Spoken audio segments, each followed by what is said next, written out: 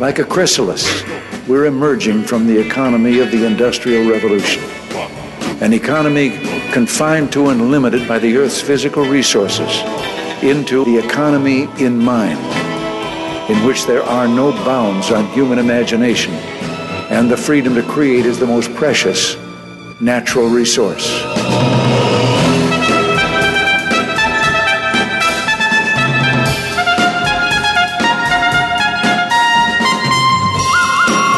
Welcome to the Soul of Enterprise, Business in the Knowledge Economy, sponsored by Sage, transforming the way people think and work so their organizations can thrive. I'm Ed Kless with my great friend and co-host Ron Baker, and folks, on today's show, we are honored to have with us from the Cato Institute, Alex Nowrasteh. Ron, how you doing? I'm great, Ed. I always love having Cato guys. They're wickedly smart. The wicked smart, as they say in Boston. Yeah, no, absolutely. Looking forward to having Alex on. And a quick shout out to my friend Kathleen Stokes, who is the one who connected us with Alex. She worked on the Joe Jorgensen campaign and ran across paths with Alex, I think in Michigan, if I've got that correct. But maybe not. I'll have a talk about that with Alex. Let me get the bio out of the way and get right to the interview. Alex Nowrasteh is the Director of Immigration Studies and the Herbert A. Stiefel Center for Trade Policy Studies. His popular publications have appeared in the Wall Street Journal, USA Today, the Washington Post, and other major publications in the U.S. He is the co-author with Benjamin Powell of the 2020 book, Wretched Refuse, The Political Economy of Immigrations and Institutions, which is the first book on how economic institutions in receiving countries adjust to immigrations. Welcome to the Soul of Enterprise, Alex Nowrasteh. Thank you very much. It's a real pleasure to be here. Well, first of all, Alex, congratulations. I understand you're a new dad. Well, I'm a new dad for the third time. For the third time, okay. Yeah, so first daughter. So I guess we can count that as a big first for me. But, you know, she's a week old, so, I mean, they're all kind of the same at a week. Yes, but, well, congratulations again. That's awesome. Since you bring up children, I'm going to go right to one of the first things that I posted of yours back on Facebook, and through the magic of logging my Facebook posts and doing a name search on it, I came up with something that you posted back in July of 2014. And it was a podcast that you did with the Cato Daily podcast, which title was Unaccompanied Children in Limbo. I don't know if this is ringing a bell for you, Alex. Like, this topic seems to still be a problem. So has it changed, or could you just replay that 2014 podcast and we would be good to go on it? It has changed. A bunch has changed. How the government has reacted has changed significantly, and the scale of the problem today is bigger. And I think those are the big differences. You know, back then Congress was also just more interested in following the law and understanding what the law is. And today there's just much less interest in that from anybody. Whether that's good or bad, I'm not sure, because the law doesn't make any sense. So this is just a weird, different place that we're in right now. We seem to have a border crisis now every couple years, with a lot of unaccompanied alien children who, like the name says, right, they're kids who show up at the border without their parents, who are primarily from Central America. And due to the weird quirks in American law, the government has to accept them, put them into detention facilities, and reunite them with sponsors or other family members once they're in the United States. So it's just a really weird, odd mess of American law that has produced substantial crises along the U.S. border. And obviously something, and you were calling for different policies, resolutions back then. I assume that some of them are still in order. And the question is why haven't we dealt with this if this is a constant crisis? My perception, and I don't want to be too cynical, is that this is a great fundraising opportunity for both sides. So that's why we don't fix immigration. I think there's a lot of truth to that. I think there's also just the fact that nobody really agrees how to fix it, right? You have one side that wants to build walls and restrict legal immigration and have a lot more enforcement. You have the other side that is sort of anti all that stuff, but doesn't really stand for much otherwise. I mean, liberals and my Democratic friends, when it comes to immigration, they say they want to treat immigrants humanely, and they say they want to increase legal immigration to the United States. But as soon as they get in, they don't really move anywhere in that direction. So this is one of the rare issues, I think, where Republicans actually mean what they say and believe what they say, and Democrats don't. And this is one of the few issues where I wish it were reversed. Well, thank you for that. I wanted to address that first. It's obviously currently in the news and we're dealing with it, but I'm going to take you a little bit back now. We've got 5 minutes left in this first segment, roughly. And one of the things I've run for office before as a libertarian, and I'm in Texas, so this does tend to come up. And one of the things that I've come across is that immigration is actually not mentioned in the Constitution at all. The word naturalization is used, but naturalization, my understanding, and correct me if I'm wrong, is the process of becoming a citizen, whereas that immigration is the entry into the country. So in my view, especially if you're a strict constitutionalist, shouldn't that mean that immigration is really an issue for individual states to discern how to handle? And what would be wrong with going back to that and then just to let the federal government decide who is and is not a citizen? If you're a strict constructionist or an originalist, I think that's really the only correct interpretation of the Constitution on this issue. The federal government got total control of immigration in 1889 in a court decision called Che Chin-ping, and it was about Chinese immigration. And one of the points made in that case was that the feds don't have any power over immigration. It's not an enumerated power. It's not in Article 1, Section 8 of the U.S. Constitution. That's where Congress's powers are enumerated. And the court said that while controlling immigration is sort of a necessary power for a sovereign government, sort of inherent to sovereignty. And they incorrectly read a lot of scholars and legal scholars who don't actually say that, but the Supreme Court pretended they said that. And said, oh yeah, you see, like all these legal scholars agree with us, and here you go. Congress has unlimited power in this. They can do whatever they want. And that means, of course, that they can violate any amendment, any Bill of Rights, any portion of the Bill of Rights when setting immigration law. It's what's called plenary power, which means Congress has total sole authority. And part of that sole authority means they can also give it to somebody else. And they've given a lot of that authority to the President of the United States to basically regulate immigration law. So, like, I wrote a piece recently with my colleague David Beer where we made the point that there really is no immigration law anymore. It's just a bunch of executive orders and executive actions because now the president thinks to the Supreme Court, both that ruling in 1889 as well as a recent ruling in 2018 in the Trump v. Hawaii decision, basically said the president can stop anybody from coming to the country at any time. He just has to wave his magic wand and he can do it. And that basically means you don't have any immigration law. It's all over. Now, maybe that's good or bad, right? Because immigration law is a titanic mess. Like, certain rules are bad and probably worse than, like, arbitrary authority. But it's not obviously worse. And this is the situation that we're in. It's a disaster. And that's where we are right now. So when people say we need to follow the law, we need to enforce immigration law, I sort of, like, chuckle because I'm like, there is no immigration law. It's just executive diktats. And correct me again if I'm wrong, and I'm sure I heard this from you on a various podcasts that I listened to, but Canada does do immigration by province, correct? Or there, at least there is some authority over immigration by province, and it seems to work fairly well for them. Yeah, Canada, Australia have these regional systems. So in Canada, it's called the Provincial Nomination Program, and Australia, it's sort of a state-based program. And what these countries have is they have sort of two tracks of immigration.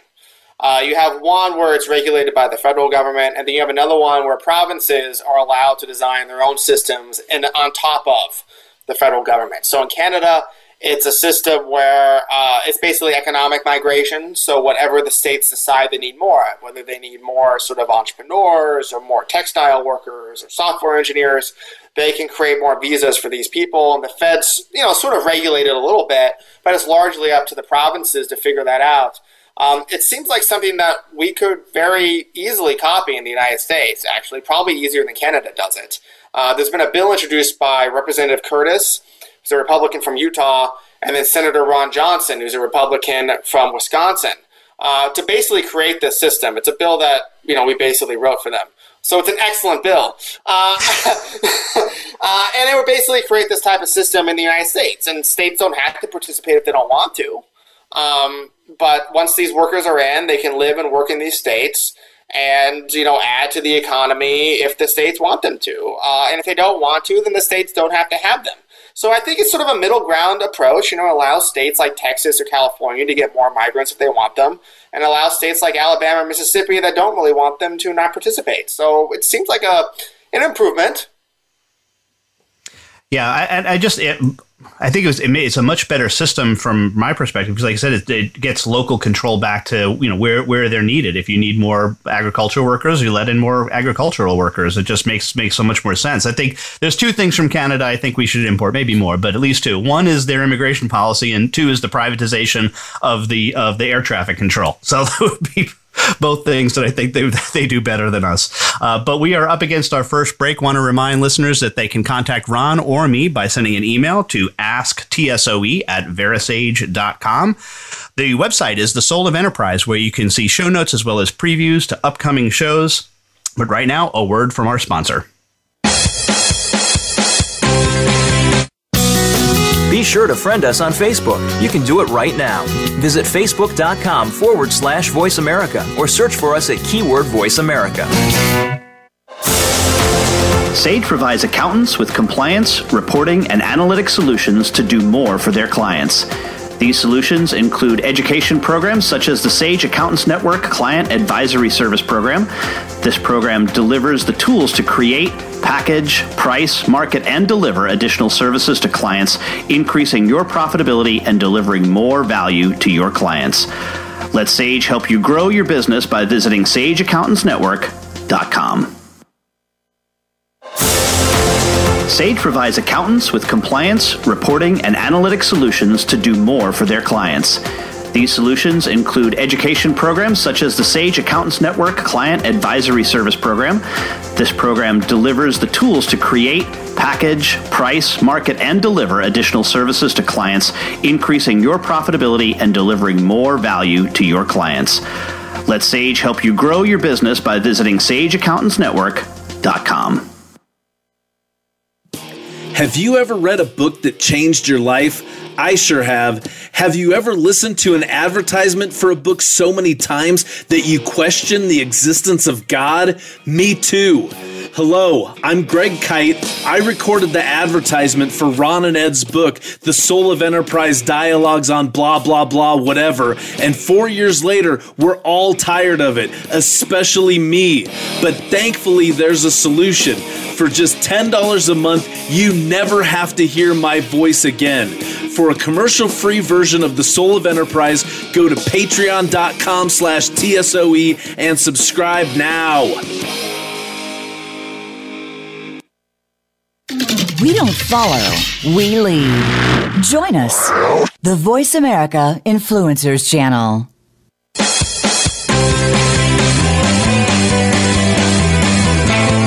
You are tuned into The Soul of Enterprise with Ron Baker and Ed Kless. To find out more about our show, visit us on the web at thesoulofenterprise.com. You can also chat with us on Twitter using hashtag AskTSOE. Now, back to The Soul of Enterprise.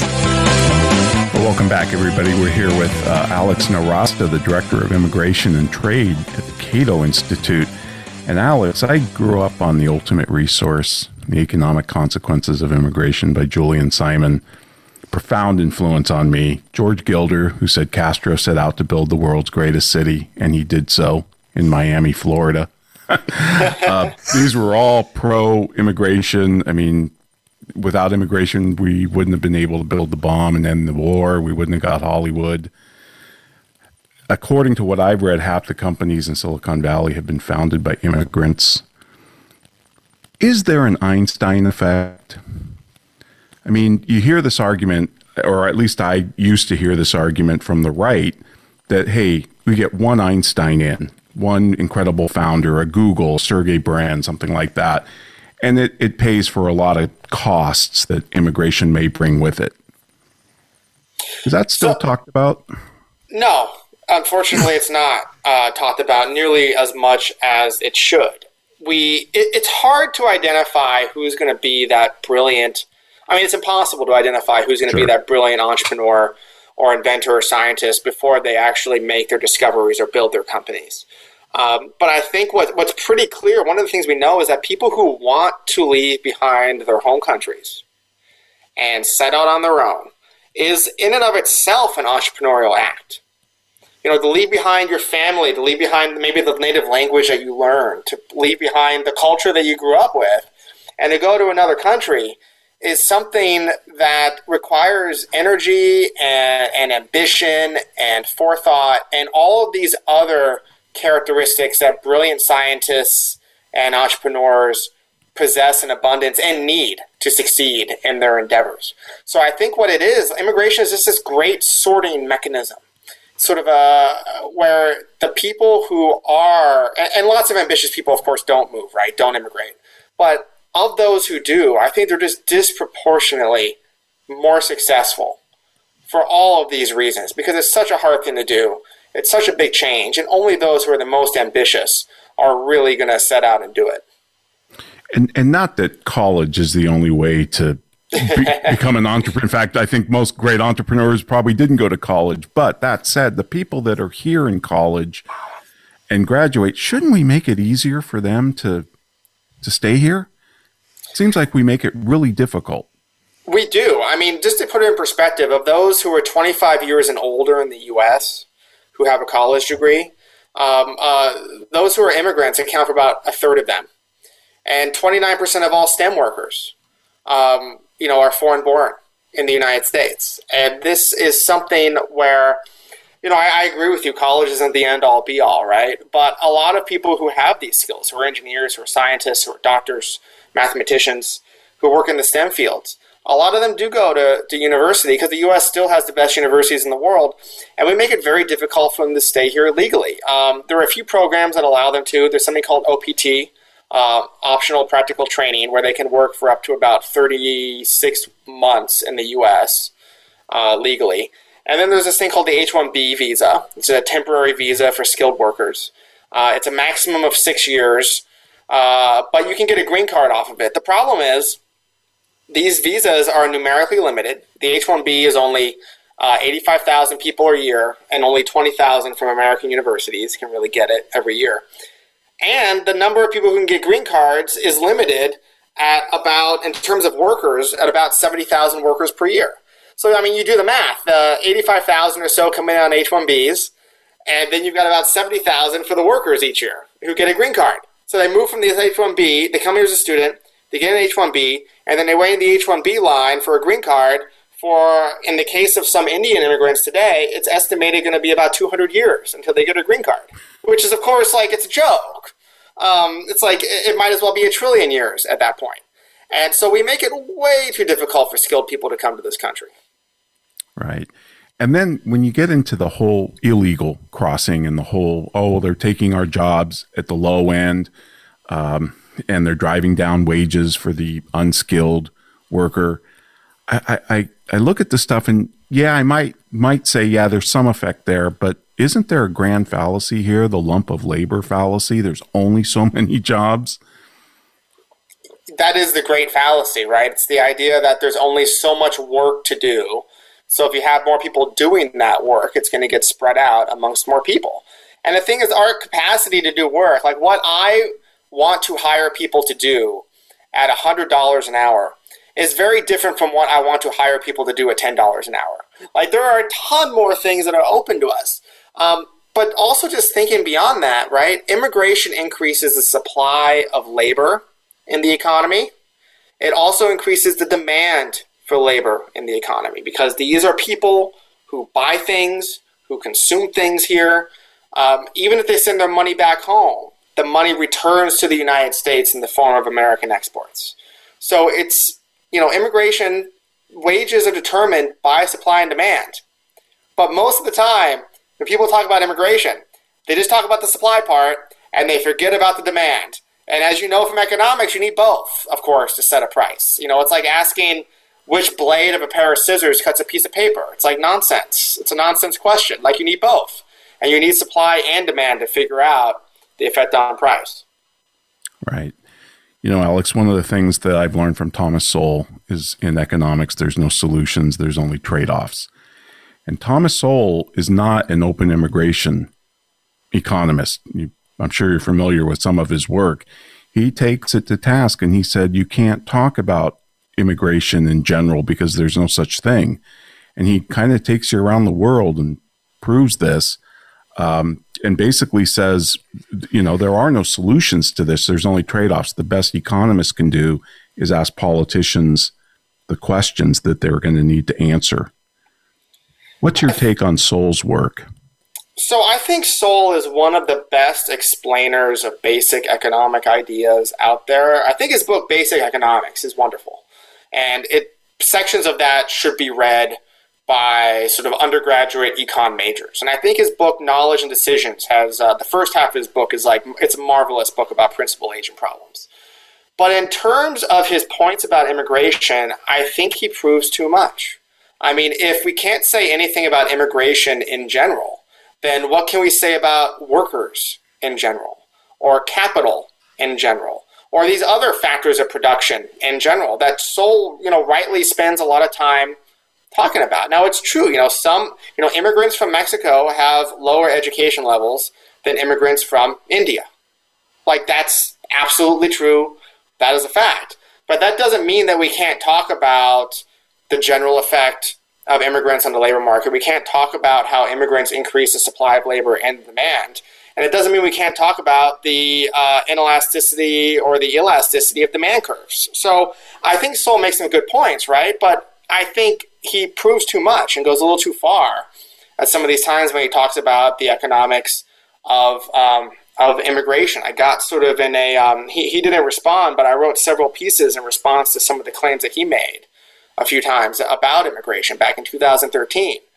And he, is smart and he's a thoughtful man, but I just don't think he's gone very deep into this subject. I would love to have a sit-down chat with him and ask, just specifically, okay, we know these things about labor economics. We know how they work. We know how the system works. We know that immigrants increase supply of labor, increase demand. The net effect is slightly positive. Empirical facts abound on this. The results are basically uniform. The benefits of liberalizing immigration are tremendous for the immigrants, for native-born Americans, for world GDP. What could possibly be on the cost side that would be equal to this? Well, I think he would say, and I don't want to try and speak for him. We did have him on the show, I did ask him this question about immigration. But one thing he writes about, and basically it's in his book, Applied Economics, if you want to see where he really goes in. Then he's got a scholarly trilogy as well that gets into the whole immigration and migration and culture. That's the cultures one, right? It's like cultures and migrations. Yeah, absolutely. But he said this. He said, to equate human immigration with trade, he said, when you buy a Toyota and a Toyota crosses the border, it doesn't have little Toyotas, and it doesn't bring a culture, and it doesn't demand the new country to accept its language, and it comes with its own culture, which affects behavior. It's not simply a movement of people.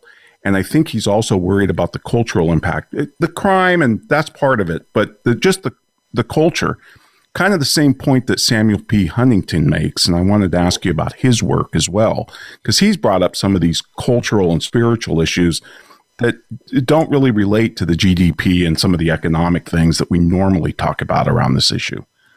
Yeah, so in the language of economics, culture is endogenous, and what that means is that culture affects everything, and culture is also affected by everything. So culture is not just like a random set of beliefs that are passed down from the past that all descendants, of course, believe in, right? They're cultural practices. Doug North, who's a Nobel Prize-winning economist, wrote that culture is the partial solution to the frequently encountered problems of the past, right? So if you have a problem in the past, I'll just use an example of, say, young people having a lot of children out of wedlock. and you don't have access to prophylactics, well, cultural norms will develop that say you cannot have sexual intercourse when until you're married, to try to prevent that.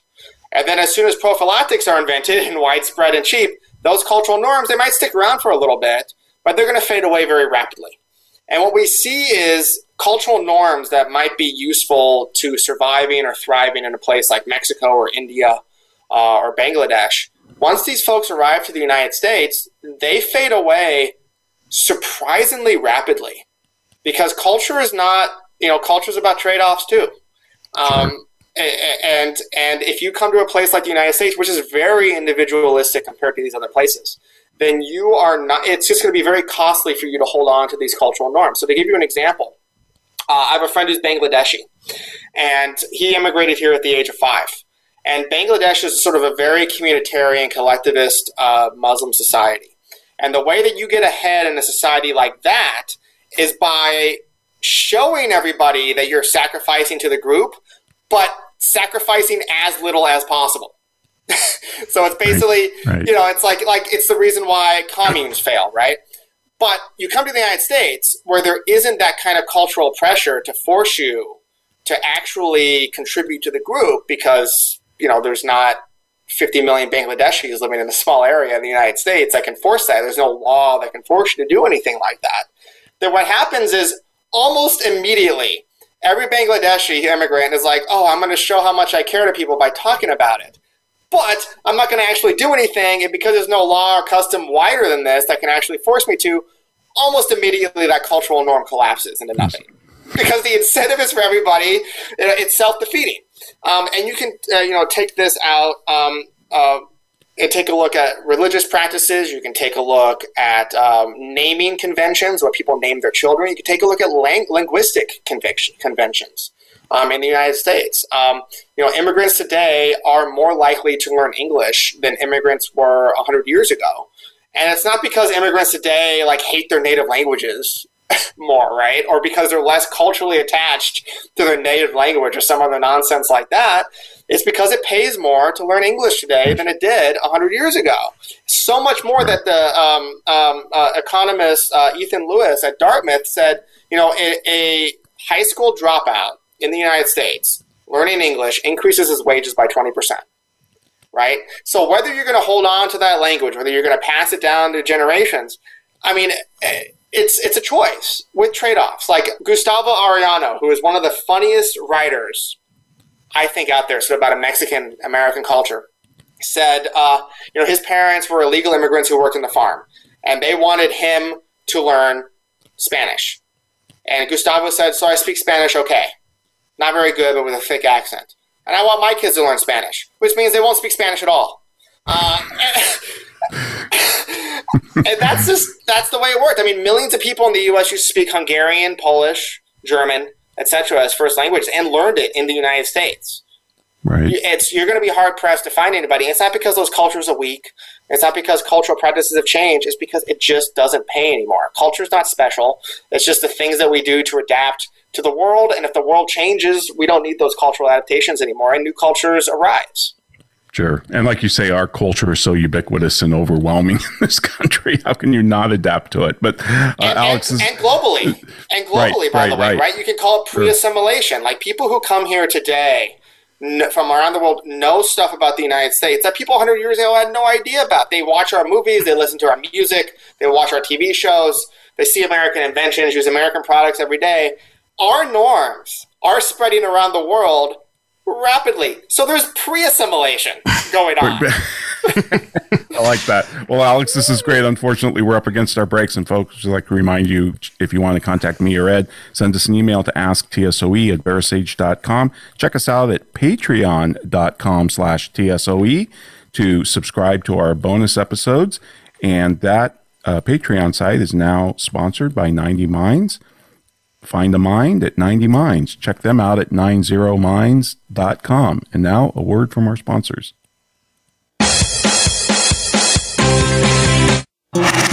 Voice America is on your favorite smart speaker. If you have Alexa or Google Home, go ahead and give us a try. Hey Alexa, play Finding Your Frequency podcast on TuneIn. Sage provides accountants with compliance, reporting, and analytic solutions to do more for their clients. These solutions include education programs such as the Sage Accountants Network Client Advisory Service Program. This program delivers the tools to create, package, price, market, and deliver additional services to clients, increasing your profitability and delivering more value to your clients. Let Sage help you grow your business by visiting sageaccountantsnetwork.com. Have you ever listened to an online radio show that changed your life? I'm required to say that I have. Have you ever stopped listening to an online radio show because the commercials were mind-numbingly repetitive? Of course you haven't, because you're here right now.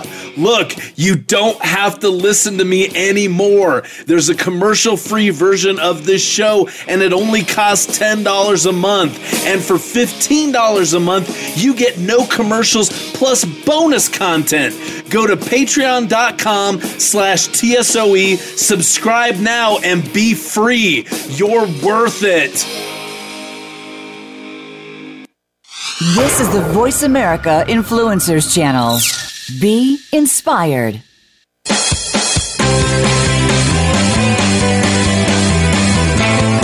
You are tuned into The Soul of Enterprise with Ron Baker and Ed Class. To find out more about our show, visit us on the web at thesoulofenterprise.com. You can also chat with us on Twitter using hashtag AskTSOE. Now, back to The Soul of Enterprise.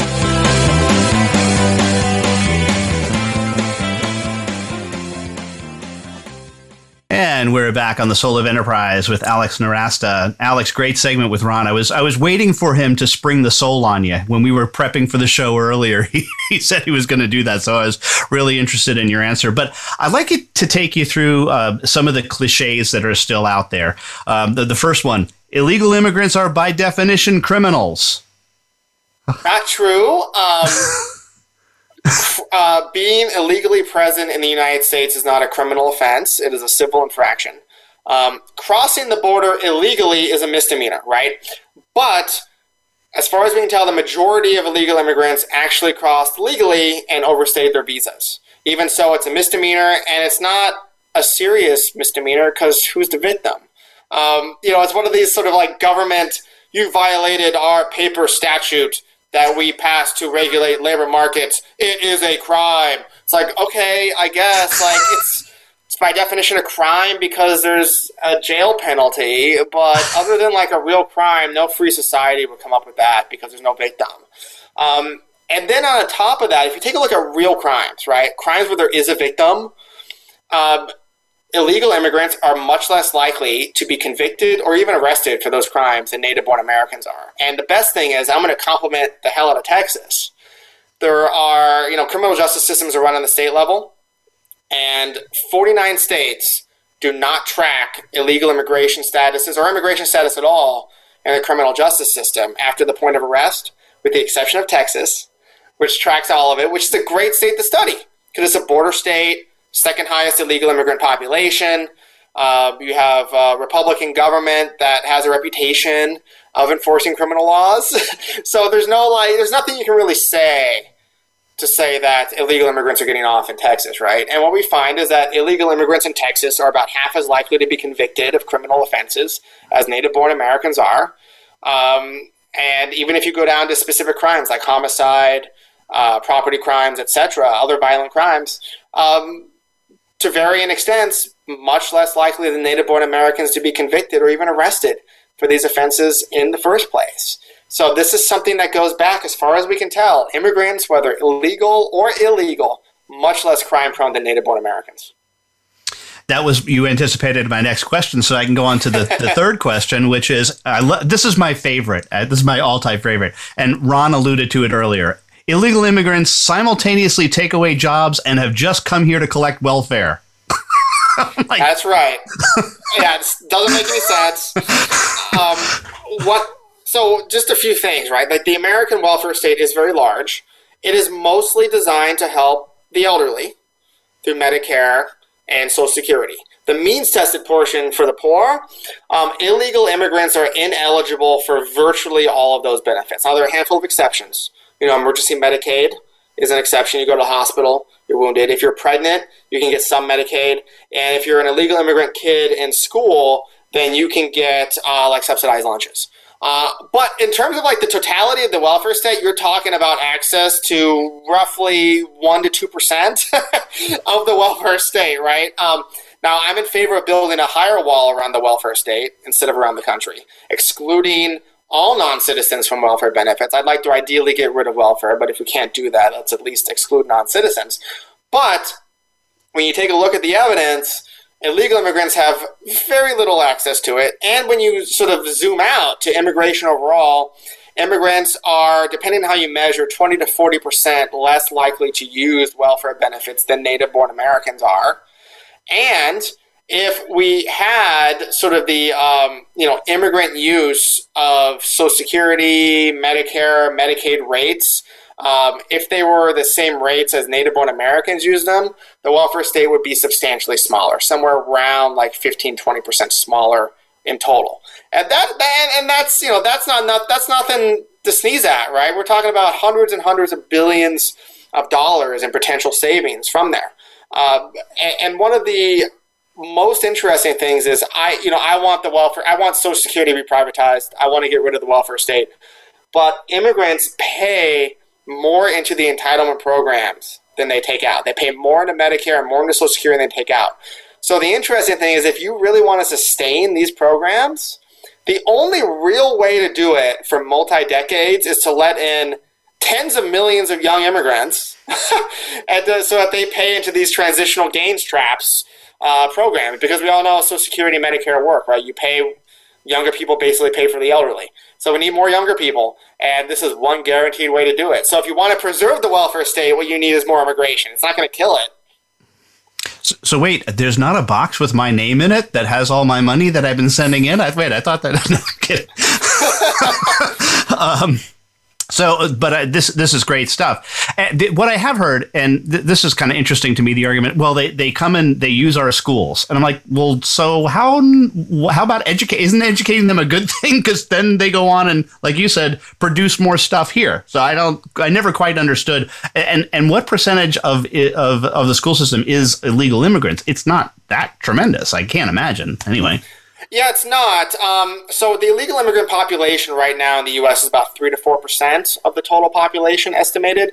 And the school population, if you include their native-born kids as well as the illegal immigrant kids themselves, because if you're born to an illegal immigrant in the U.S., you're an American citizen, it's probably like 6 to 7% total, but that's going to be disproportionate, right? In some areas, like I'm from Southern California, in the town next to where I grew up in Oxnard, it's probably north of 10%.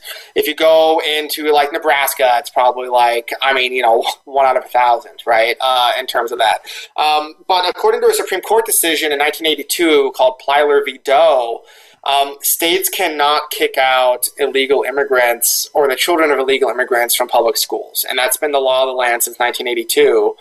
And if you want to make sure that illegal immigrants assimilate and their kids assimilate and integrate into American culture, this is probably one way that makes it a little bit easier. I'm not a fan of public education. I'm a big fan of privatizing education, or at least moving to a voucher or some kind of system like that.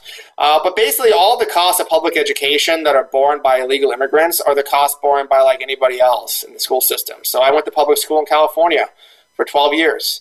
I don't live and work in California. I don't pay state taxes in California. I'm much more of a burden to California than an illegal immigrant who went to school there and then stayed and worked there, because I don't pay any taxes to that state. Yeah. We got about 1 minute to the break. One of the things that when I was running for office, we often talked about is that, and to allude to Texas again, we have we don't have a state income tax, but we do have a sales tax, which people who are legal or illegal pay into that system, whereas Arizona does not. They have an income tax, and that's where they fund it. And so there's clearly, I think, more of an immigration problem in Arizona because of the state tax law. Would you agree with that as well? Absolutely. I used to actually give a series of lectures to state conservative groups saying, if you're worried about illegal immigrants consuming benefits and not paying taxes, get rid of your state income taxes and replace them with either sales taxes, property taxes, user fees, or other taxes like that you just can't avoid paying. So that's the way to do it. I mean, I want to get rid of progressive income taxes and lower those other taxes as much as possible, right? But if you're worried about illegal immigrants not paying their fair share, go to that kind of system and you will cover most of them. And that's probably one of the reasons why California, which relies like overwhelmingly on capital gains taxes as well as like progressive income taxes, why they probably have sort of worse outcomes when it comes to the fiscal effects of illegal immigration compared to Texas, which has higher revenue over expenditures. So illegal immigrants in Texas actually reduce the deficit, the state deficit, in that state, according to the state comptroller's office in the state of Texas, which studies this every couple of years. Yeah. No, great stuff, Alex. And we're up against our last break. I want to remind you can contact us at thesoulofenterprise.com. That's the website where we have the show notes as well as previews to upcoming shows. RateThisPodcast.com/TSOE will take you to our rating system. We love to not only see you rate the show, but also leave us a review, which we will read on the air. But right now, a word from our sponsor and my employer, Sage. Follow us on Twitter at VoiceAmericaTRN. Get the lowdown on guests, new shows, and your favorites. That's VoiceAmericaTRN. Sage provides accountants with compliance, reporting, and analytic solutions to do more for their clients. These solutions include education programs such as the Sage Accountants Network Client Advisory Service Program. This program delivers the tools to create, package, price, market, and deliver additional services to clients, increasing your profitability and delivering more value to your clients. Let Sage help you grow your business by visiting sageaccountantsnetwork.com. Have you ever been so annoyed by a commercial for a $5 ebook that you were willing to pay $10 to never hear it again? I sure have. Hello, I'm Greg Kite. Over the last several years, you've come to hate me, and I hate me too. By now, you know that for $5, you can get a copy of Ron and Ed's book. What you might not know is for twice that much every month for forever, you can stop hearing me plug Ron and Ed's book, which totally makes sense, like the Diamond Water Paradox. Go to patreon.com/TSOE and subscribe today. Please, for the love of God, make it stop!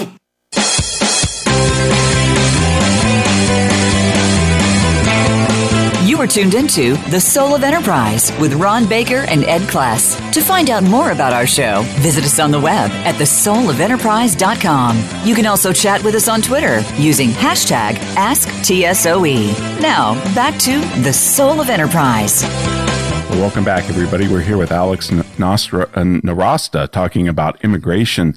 And Alex, Samuel P. Huntington makes this point, which I find interesting. He says, You hear the partial truth, he calls it, that we're a nation of immigrants. But he draws a distinction between settlers who form new societies and then immigrants who come later who are attracted to those societies. How do you see that? Or how do you think about that? I think that's largely true. What he's talking about the settlers is called the founder effect, also known as the doctrine of first effective settlement. And I think that works for a small number of the people who've come to the United States over its history. I think a lot of the initial settlers sort of in the 13 colonies and some of the folks who moved west as pioneers, I think that describes them.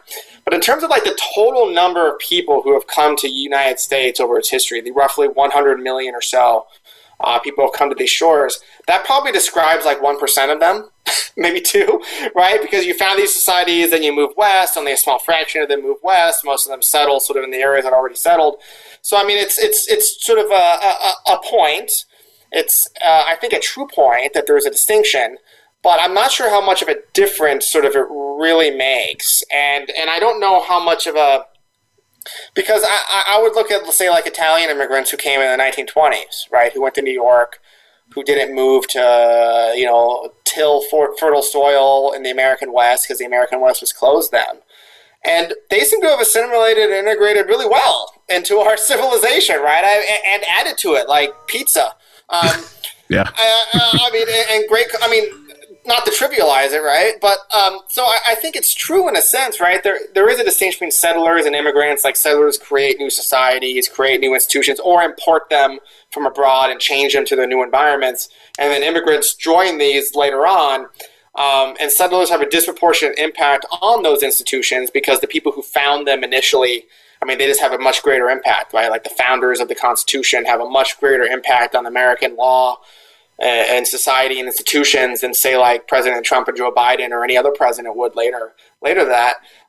But in terms of how it really affects and changes American society going forward, immigrants add to it, but I'm not sure.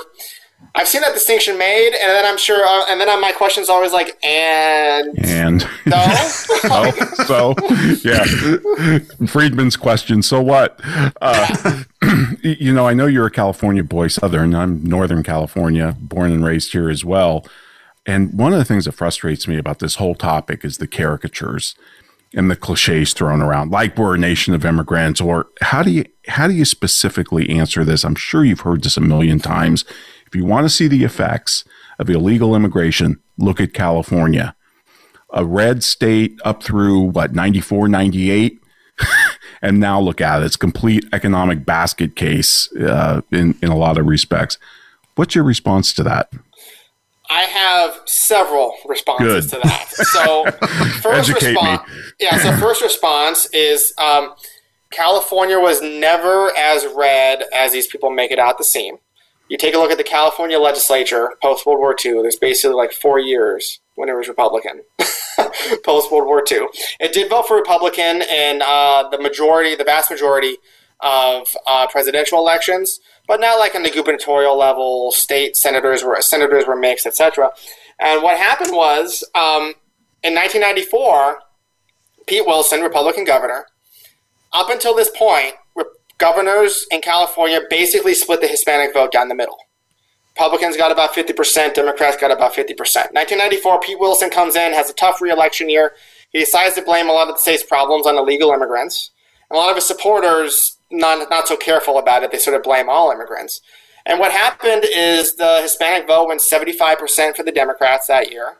And afterwards, it's been about that. And so I would say like Pete Wilson decided to take a point of time in California when the Hispanic voting population was increasing significantly, decided, hey, how can I turn these people against us systematically? Figured out a way to do it, and that has been sort of the pattern since then. And I would contrast it with a state like Texas. Texas and California have Hispanic percentages of the population almost identical. It's about 40% in each state. The Texas GOP, though, on the state level, has courted Hispanics, has said you're natural conservatives, you're part of our coalition, we're going to listen to you, we're not going to blame you for all the state's problems. When we're concerned about immigration in Texas, we're going to focus on the border, which everybody's concerned about. We're not going to focus on kicking kids out of school or any of these other things that Pete Wilson tried to do in 1994 or after the election in 1994. And it's been a much more successful program. Like, I don't think Hispanics are natural Democrats any more than they're natural Republicans, right? They're people like anybody else. And the one thing we know about people in politics is that people are not going to vote for a party if they think that party hates them. And the impression, right, the Democrats are not good to immigrants by any means. Like, I don't want to come off as saying that. But compared to the Republicans, like, my God, the difference, like, you'd have to be... Like, I talked to my conservative friends about this. Like, I'm not an evangelical Christian, but I tell my friends, like, listen, who are. I'm like, is there any doubt in your mind which political party dislikes evangelical Christians more? No doubt. Well, that feeling is the same feeling that a lot of immigrants and a lot of Hispanic Americans feel when they listen to the Republican Party, is the way that you feel when you hear the Democratic Party. Right. Alex, if you were in charge of immigration, how would it work? What would you do? I know you'd refuse that job, but if you were in charge. I would refuse it. I don't know if I'd refuse it. Okay. I don't know. I would try to make it so that job wouldn't exist by the time I'm done. And then I can go to the private sector and make more money. But what I would do is I would say anybody who is convicted of a violent or property offense Anybody who is a suspected or actual national security threat, those who have serious communicable diseases are not allowed to come to the United States. Everyone else can come here to live and work, and eventually, if they want to, become a citizen if they want to. It's sort of a return to American immigration policy around the year of 1875 to 1881, which is prior to the Chinese Exclusion Act, but after a few of these other restrictions I mentioned were passed. I don't think that the burden of denying an American the right to deal with an immigrant as that American sees fit, and the right of the immigrant to deal with that American as they see fit on U.S. soil, the burden of denying those rights needs to rest on the government, and they need to give a good reason. And the reason needs to be individual to the people involved. And so I would like to move toward a system where we treat immigration like we treat criminal law, or like we treat contract law, or like we treat all the other wonderful aspects of our Anglo-Saxon legal heritage, which is we treat people as individuals, not as groups, and there are only a few categories of people based on the things that they have actually done where we put restrictions on them. And that's it. Excellent. Well, Alex, thank you so much. This has been an honor to be able to talk with you. Thank you so much for appearing on the Soul of Enterprise. Ed, what do we have coming up next week? Next week, Ron, we have Leah Power from the Institute of Canadian Advertisers to talk to us about her work. I think it's the Institute of Communication Agencies, actually. Oh, okay. Well, there you go. So, yeah. Well, looking forward to it. I'll see you in 167 hours.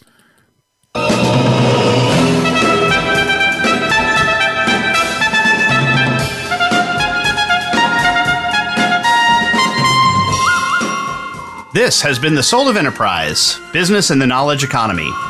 Sponsored by Sage, transforming the way people think and work so their organizations can thrive. Join us next week on Friday at 3 p.m. Eastern, that's noon Pacific. But in the meantime, please feel free to visit us on the website at www.thesoulofenterprise.com.